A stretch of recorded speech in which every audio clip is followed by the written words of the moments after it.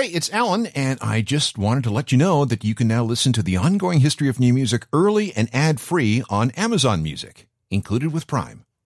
When you need mealtime inspiration, it's worth shopping Kroger, where you'll find over 30,000 mouth-watering choices that excite your inner foodie. And no matter what tasty choice you make, you'll enjoy our everyday low prices, plus extra ways to save, like digital coupons worth over $600 each week. You can also save up to $1 off per gallon at the pump with fuel points. More savings and more inspiring flavors make shopping Kroger worth it every time. Kroger, fresh for everyone. Fuel restrictions apply.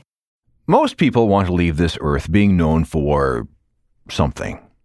We want to be at least a little memorable to some, so that our time on this plane won't be forgotten so quickly.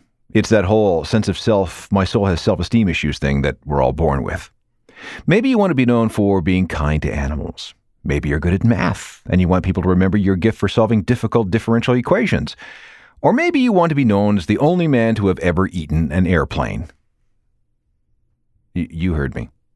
Michel Lotito is also known as Monsieur Mange-Tout, which translates as Mr. Eat Everything.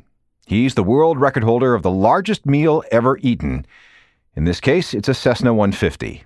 This is an airplane. It has a wingspan of just over 33 feet and weighs about 1,100 pounds. It can carry two people at a maximum altitude of 14,000 feet for just over 400 miles, and this dude ate one.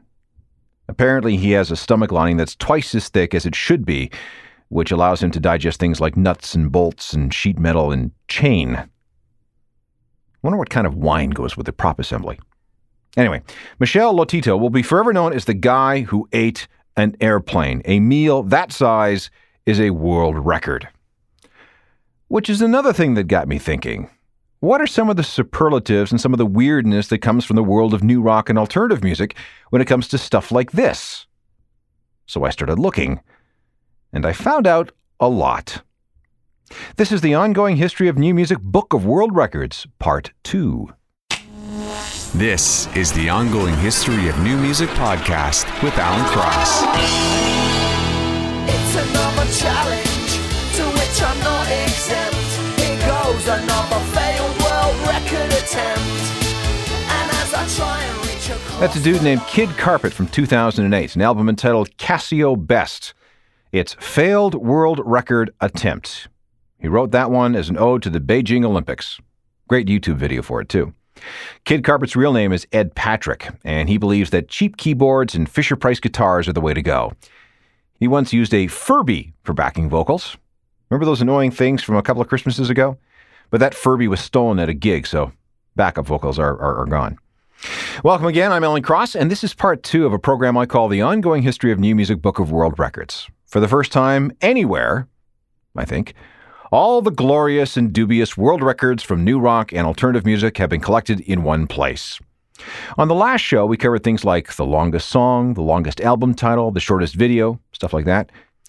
Let's warm up with this item. Which alt-rock, new rock performer has been in the business longer than anyone else? Iggy Pop? A good guess. He started making music in 1965. David Bowie? Another good guess. The first record to feature him was a single called Liza Jane. It was released on June 5th of 1964. But I can name one guy who's still touring and still making records, even though he broke into the business in, wait for it, 1958.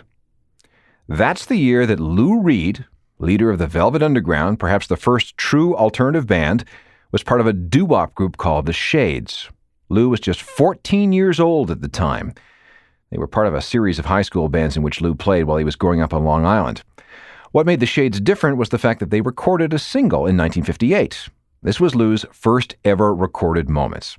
Now, listening to this, you would never guess that he would later influence Bowie and Iggy and R.E.M. and The Killers and so many of the other movers and shakers of the alt-rock scene in the decades ahead. So check this out. 14-year-old Lou Reed from 1958 as part of the Shades.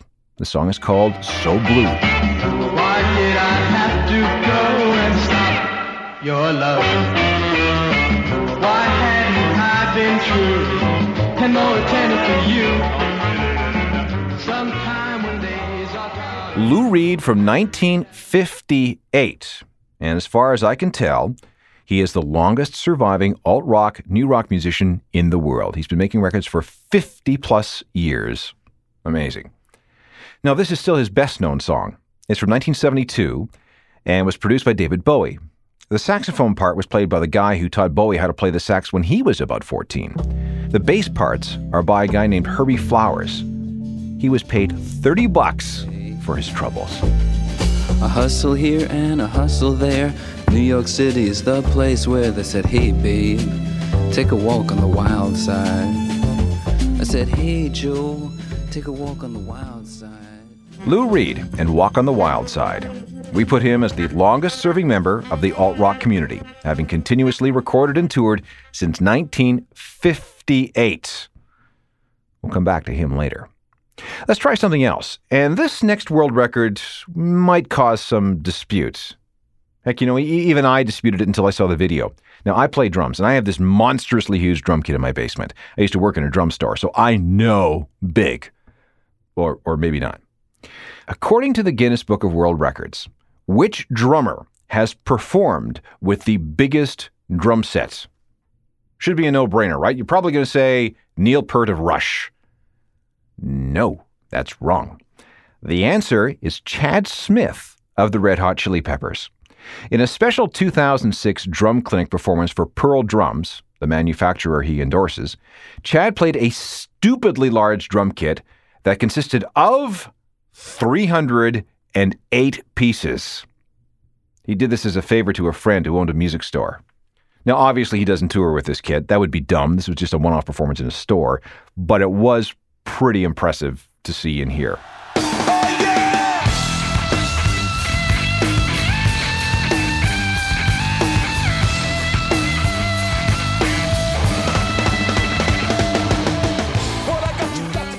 The Red Hot Chili Peppers with Give It Away performed live in Hyde Park in London with Chad Smith on drums, of course.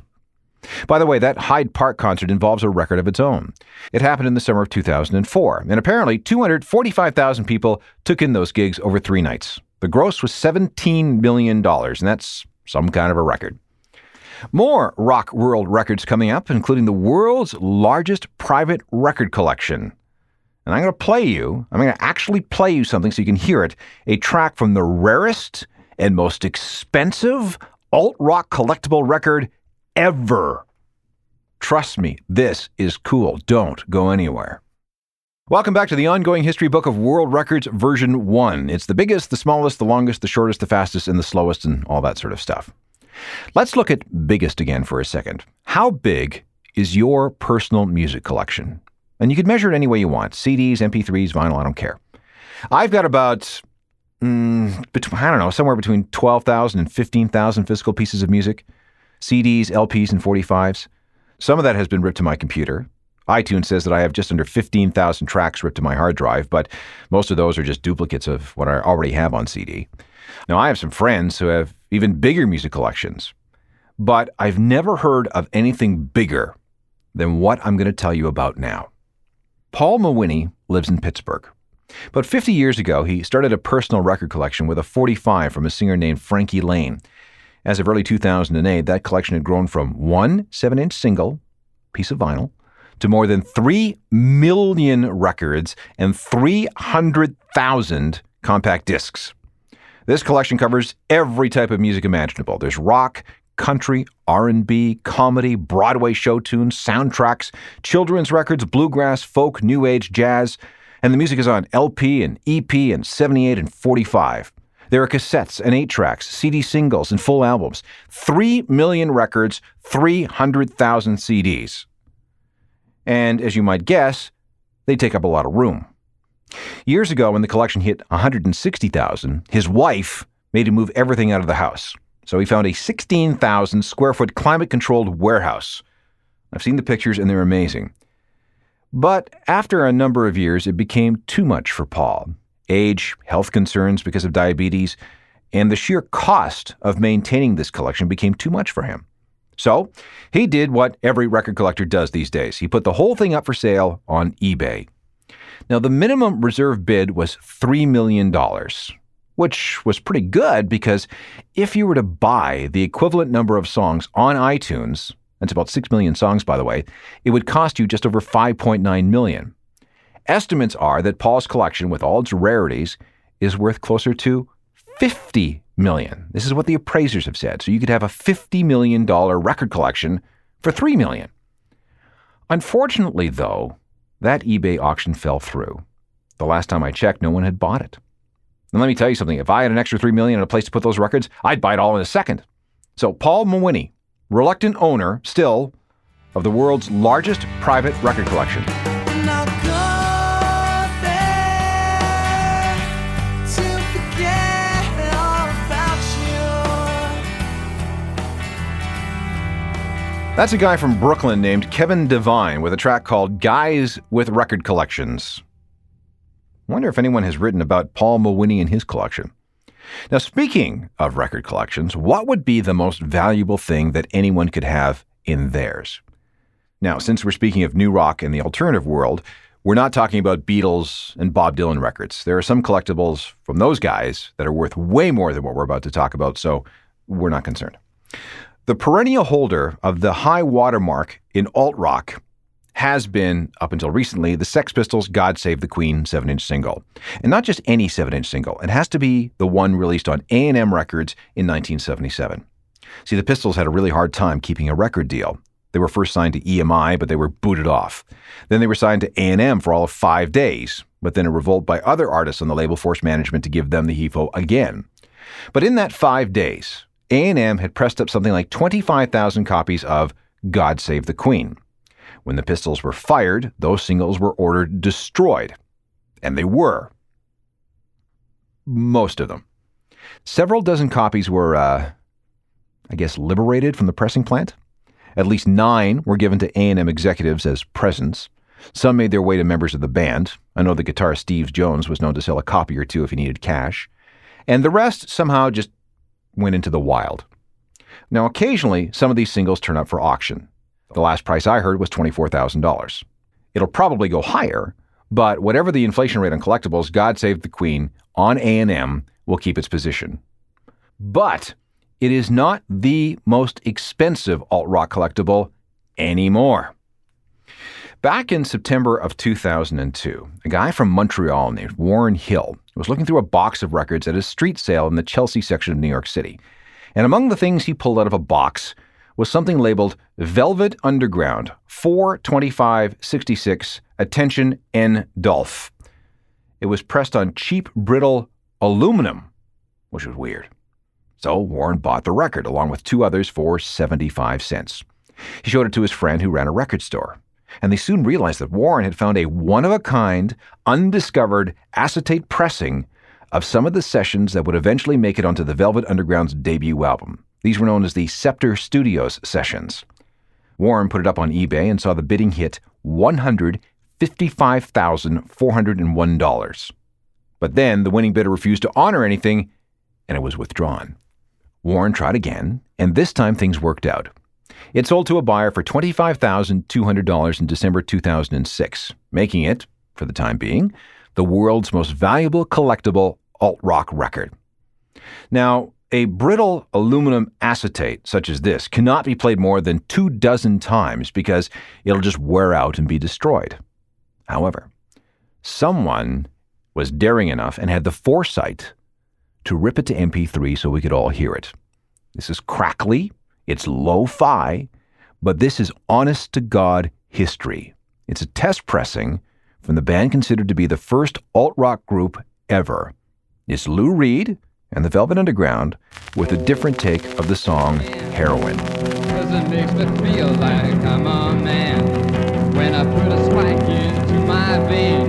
When I tell you things aren't quite the same when I'm rushing on my run. Now that's cool. That's what a $25,000 Velvet Underground collectible sounds like. It's an alternate take, a formerly lost and unknown take of Heroin, one of the key songs in the first Velvet Underground album from 1966. Okay. Now let's go to the other extreme.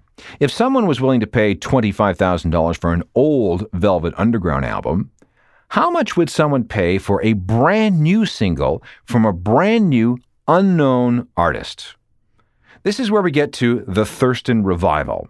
This is the professional name of Dan O'Donnell, a Vancouver-based performer who released 100 vinyl copies of a song called Somewhere There's an Angel in 2007. The retail price of this single was $200. By now, you're probably thinking this guy's nuts. I mean, $200 for a single from a guy that nobody knows?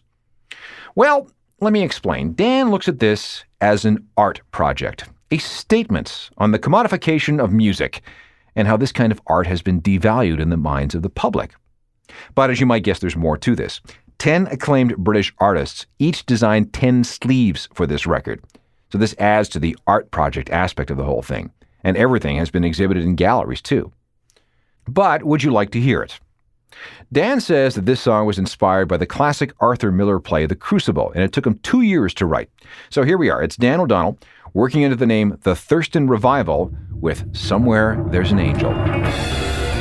And you'll be kept safe and secure out of reach of the weather, in touch of diseases the almighty Jesus could cure with one. Dan O'Donnell, otherwise known as The Thurston Revival, with a song called Somewhere There's an Angel. He put 100 copies on sale for $200 each. And as far as anyone can tell, this is the highest price ever put on a debut single. I have one more world record for you before we're done. And before we go any further, I have to ask this. How fast can you dance? Yeah, okay, we'll see. Hang on. This is version 1.0 of the Ongoing History Book of World Records. We're looking at some of the superlatives from the new rock and alternative rock scenes.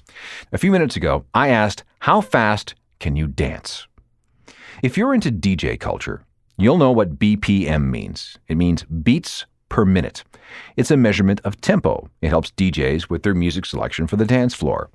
It's also handy for other things. For example, I know that if I want to go for a fast jog with my stride, I need something that's about 170 beats per minute. Rock and hip-hop run in a range of 80 to 100 BPM. House music is somewhere between 120 and 135. Then we get to certain types of techno with names like gabber and speedcore. And then you're talking about 200 beats per minute or more, which is really fast.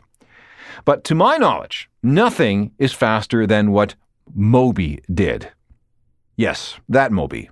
Mellow, tea-drinking, vegetarian Moby. In 1992, he released a single called I Feel It. On the B-side was a track called 1000. Why? Let me play it for you.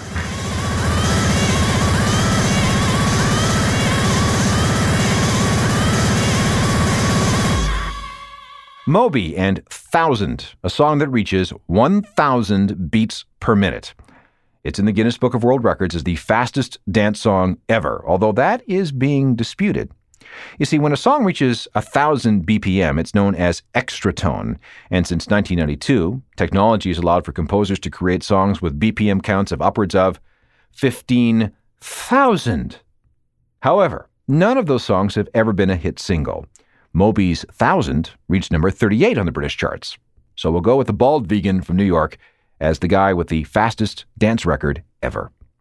I hope you got something out of our look at alt-rock world records. We could actually go on and on here. I've lots more, but we'll save them for version 2.0.